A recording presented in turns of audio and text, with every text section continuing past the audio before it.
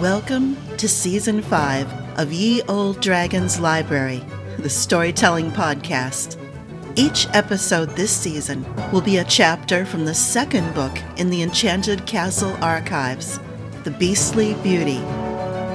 In Season 1, our heroine, Ash, was warned multiple times to stay away from the Enchanted Castle, and if she ever saw it coming toward her, to run.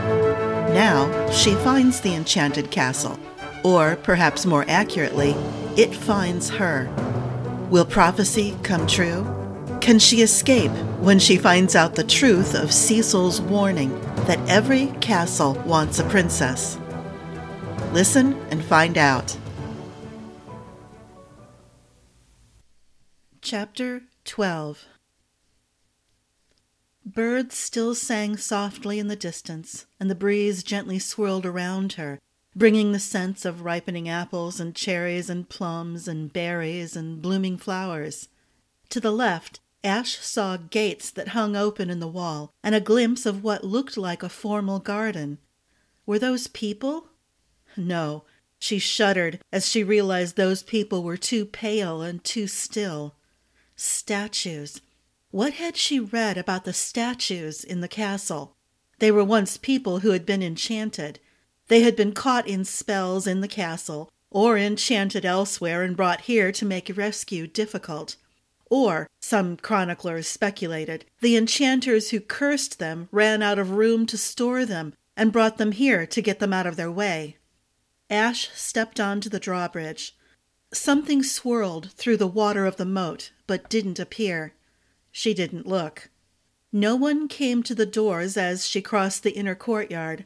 Birds sang, the breeze whispered across the pavement stones, and the decorative flags high on the walls rustled. Ash looked around, trying to see everything. No grass grew between the paving stones. No moss spotted the walls. No dust, no horse droppings. No signs of plunder dropped along the way as terrified thieves fled for their lives. She wondered if the stolen things had crawled or wriggled back to their proper places. Perhaps this place had housekeeping breezes like Philby's home, and they picked up the mess that intruders made.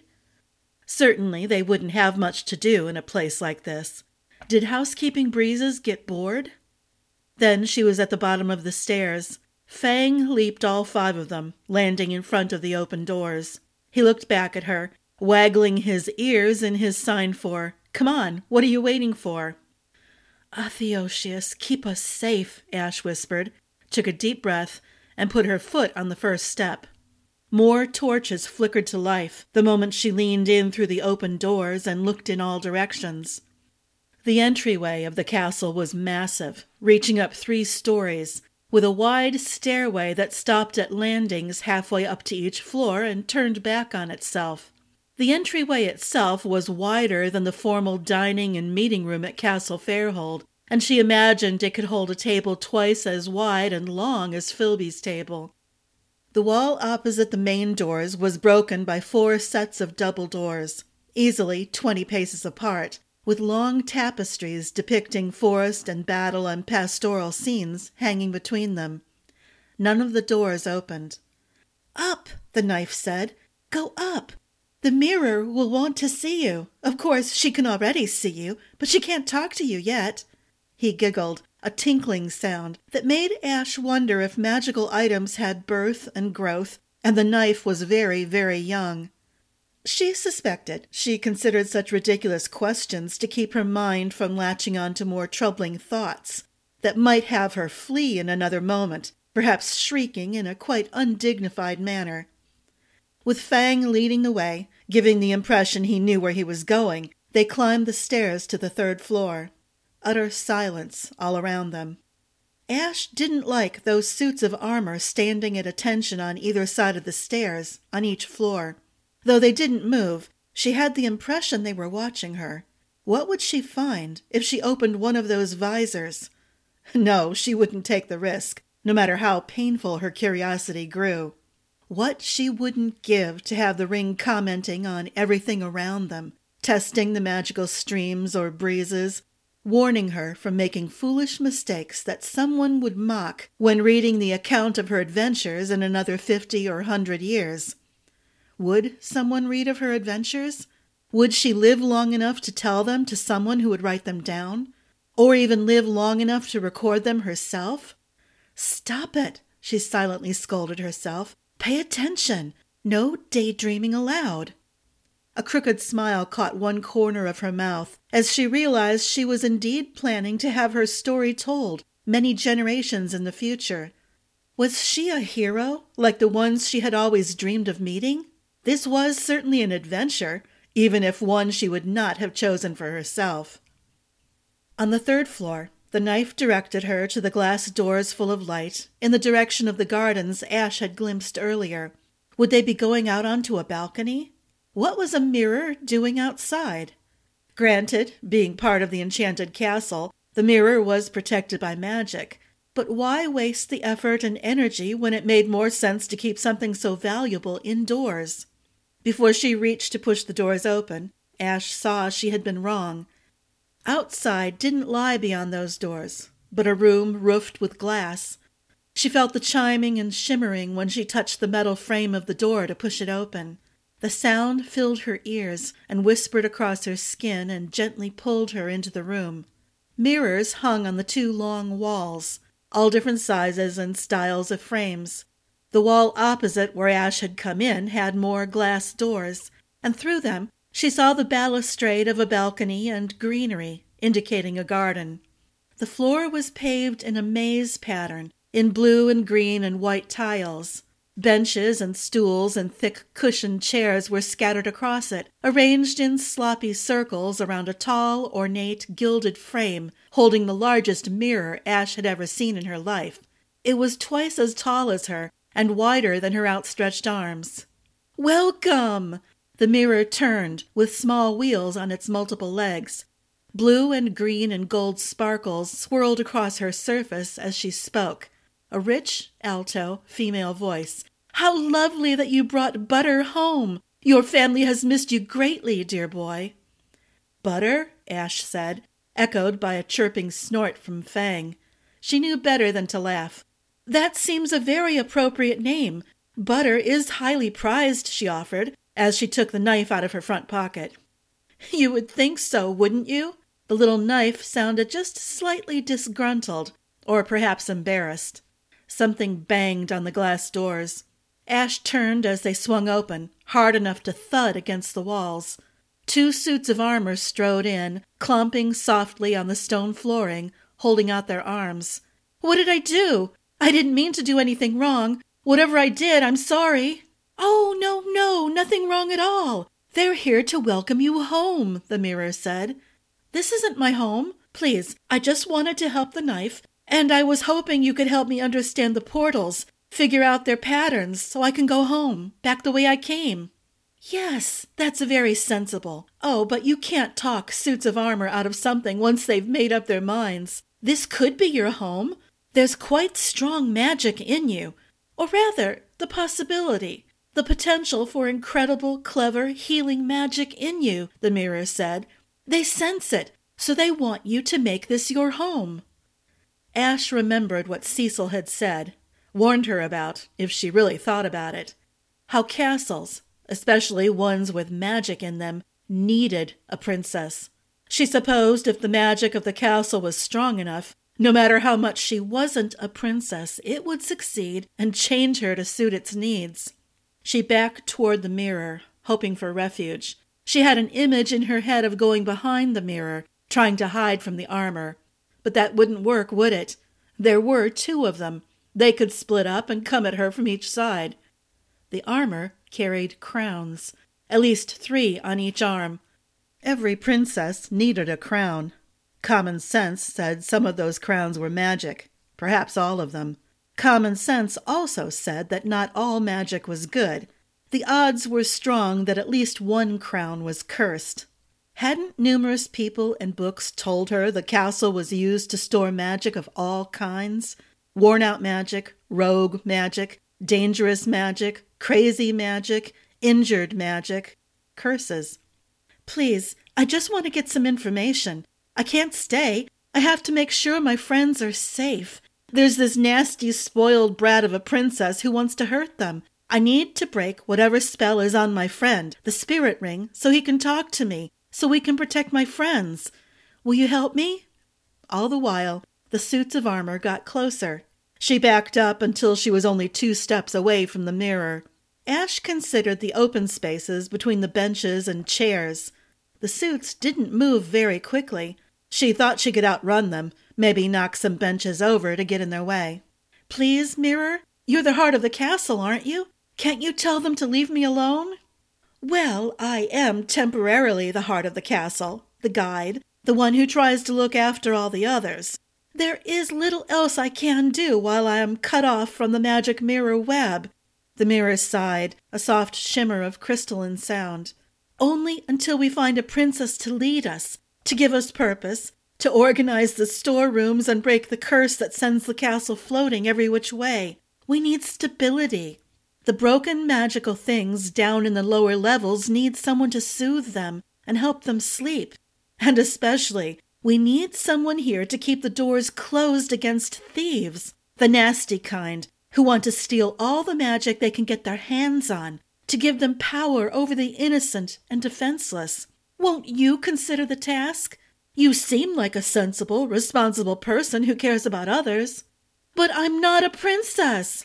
"Oh, but you could be. I see so very much potential in you.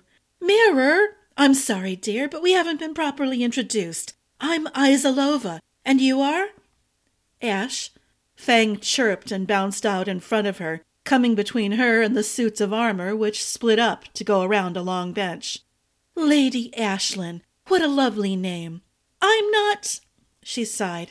"Please, can't you at least tell them to stop?" "Oh, suits of armor have a mind of their own," Izalova said. "Their primary purpose is to guard the princess of the castle, to do her bidding. Thus, they need to find a princess to serve. Once we have a princess again, then they can step back and focus on other things, such as protecting the castle. There's that nasty king who keeps finding his way in here, constantly throwing all sorts of magic against us, trying to get at the books. The books are half the reason the castle keeps moving, when it should by all rights sit still. They're so afraid, so upset at being separated." "Wait a moment," Ash said. "King? A king who tries to steal books? Not Ruprecht of Rathelschiffen? I don't know his name, but he and then his son and grandson and great-grandson keep coming every year or so, when they can find the open portal, with more magic, nastier magic. They ravage the forest, hunting all the animals, whether they can talk or not, riling up the Kispies, making the Snarl River knot up and rise out of its bed, always trying to chase down the castle and pry the doors open so they can get at the libraries." "Libraries? You have more than one?" Ash shook her head, exasperated at how she could get so easily sidetracked. Still, the thought of so many books there was more than one library. It boggled her mind. And still those suits of armor came closer. Fang snarled and leaped up and bounced off them, each in turn. They turned aside, detouring around the magic bunny and the benches he knocked in their path. They never swung at him. Maybe they didn't even see him there. They just kept getting closer. "How can I stop them?" "If you accept one of those crowns, they'll be satisfied," Izalova said. "What would it hurt?" "That's all?" Ash shuddered. Her imagination and all the reading she had done answered that question. Depending on the crown, she could be cursing herself or accepting the title and duties of Princess of the Enchanted Castle, which amounted to a curse as far as she was concerned. Which one won't make me a princess? Which one has the least amount of magic? What's the fun in that? Izalova sounded genuinely confused, not upset or offended or even amused. "Please, Izalova, help me. I can't afford to be trapped here. I have friends I need to help. If I've earned some grace by helping the knife, won't you help me? Which crown doesn't have magic, or at least as little as possible?" The mirror sighed. "No magic at all is impossible. That's the nature of this place. Everything is touched with magic of some kind. Even if something came here without any magic, eventually some soaks in. You can't imagine the traffic through here sometimes. All the princes on quests, seeking an enchanted sword or ring or crown, or something to help them win a kingdom, or drive away an evil enchanter or a monster. We get our unfair share of wicked princes and selfish princesses and sorcerers' apprentices, seeking something to give them power. Another sigh. But what does that have to do with you, yes? You want advice? Accept a crown. That will let the armor go back to their places. For a while. Wear the crown for as short a time as you can manage. Every time you take it off, they'll wake up and come after you to make you put it on again, or make you put on a different one. Once you accept the crown, it's yours for life, so choose wisely. For life, Ash muttered, and took a step toward the suits of armor. To her surprise, they stopped. Was that all it took to stop them chasing her? Stop running away? She took another step. No movement. Whatever was inside those suits of armor, she felt the weight of their regard. Studying her. Judging her? The crowns glittered and gleamed, overwhelming with gold and silver and a rainbow of gems. Some were gaudy, studded with multiple colors of gems in no discernible pattern. Others stuck to specific colors, one all gold and emeralds, from tiny chips like dust to stones the size of hen's eggs. Another was all silver and diamonds, multiple spiky points, making her think she would turn to ice if she put it on. Others had velvet caps inside the circlets of braided gold and arches made of sapphires and rubies. Then she saw a crown that stood out by its very simplicity. 5 strands of silver wire, braided, with sapphire chips every few twists, small enough to hide under a cap or among the growing curls of her hair. What about this one? What magic is attached to it? Ash dared to touch it with one finger. She half expected the suit of armor to grab her wrist with its other hand. "Oh, very wise choice, dear," Izalova said. "That says something about you, that you could see it at all. That crown is more powerful in what it symbolizes. Acceptance of duty and responsibility. Common sense, if you really think about it. Something that won't get in the way, that won't require lots of extra care from you. Is it safe to wear?" "Dear girl, no crown is ever safe to wear. Not even straw crowns given to children for games or dramas. Crowns make you a target of something, sooner or later. But yes, it's the safest of any crown in the entire castle. Wear it to protect you whenever you're inside. You will come back, won't you? The crown will help you find your way, no matter where you are in the forest. And eventually, even if you've left the forest, it will help you come back. Will it help me find the library?" "Why do you want to find the library?" Izalova's tone sharpened a little. "My friend." Ash turned back to the mirror, making sure she didn't move away from the armor and give it reason to act, such as grab her and slap a crown on her head. She unfastened her courier badge to show the spirit ring. "He's being kept from talking to me. I don't know if he's entirely blind and deaf or he just can't talk to me. Maybe he's been separated from the ring that's his body. I don't know. I just know I miss him, and we both want to be free of the justiciar who sent me on this idiotic quest in the first place." "Interesting," the mirror whispered. "To be befriended by a spirit ring says much about you, and hints even more. Tell me about this justiciar and the quest." "Oh, if only I weren't cut off from the mirror web. It's been ages since the castle and the forest were yanked out of the stream of time. I would ask among my friends in the web to see what we could do about your problem, if I could talk to them. But I promise you, my dear, I will help you as much as I am permitted." Ash took a step toward the bench facing the mirror. An iron hand gripped her elbow. She ducked and yelped and twisted, trying to get free, but couldn't. The iron gauntlet of the suit of armor didn't hold on tight enough to bruise, but she couldn't get free. "Oh dear, they really are single-minded," Izalova said. "Do take the crown, dear, and let them go on their way." Sighing, Ash turned back to the suit of armor. It let go. She reached for the braided silver circlet. Naturally, it wasn't the front one of the 3 hanging on that arm of the armor. She didn't want to touch the other crowns to move them out of the way. With her luck, the armor would assume she had chosen the first crown she touched.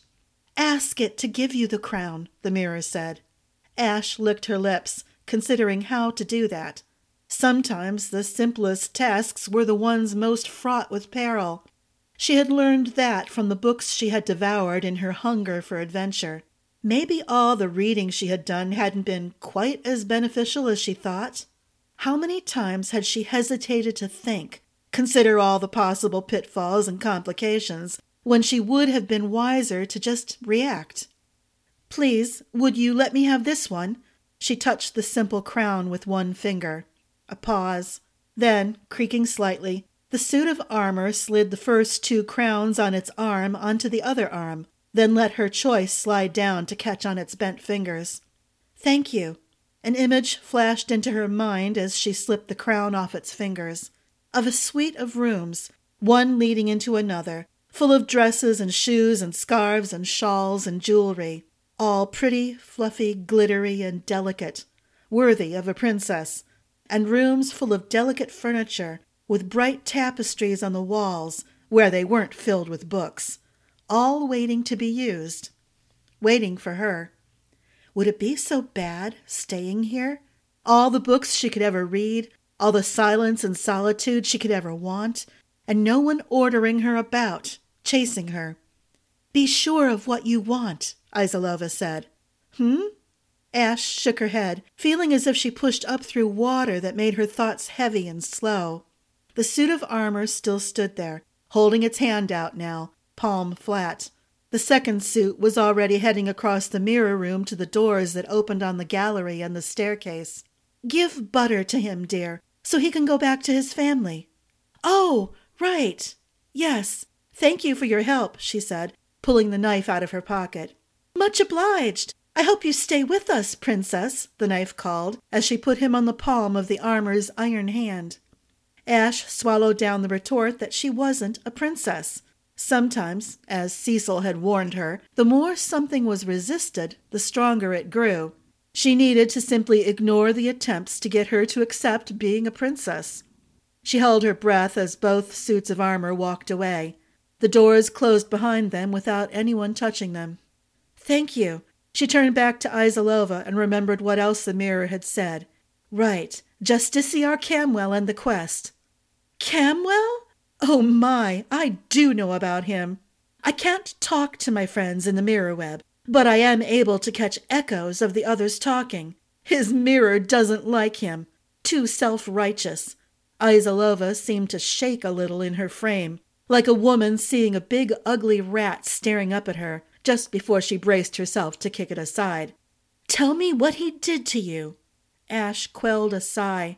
This would have been easier, taken much less time if the ring was here to pass on all that information. She settled down on the bench and opened her mouth to begin the tale. First, Izalova reminded her to put on the crown. Otherwise, the suits of armor would return far too soon, and they would choose a crown for her. One that would cast an enchantment over her, so she would comply with the castle's desires.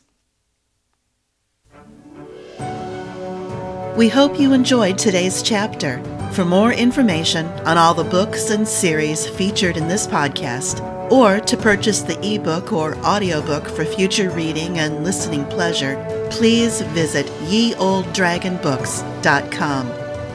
You can also find more information about our books and purchase ebooks on our Patreon page, Ye Old Dragons Library. Please consider supporting the podcast to gain access to free stories or discounts, or a chance to purchase a new book in advance of release. Thanks for listening to this episode of Ye Old Dragons Library.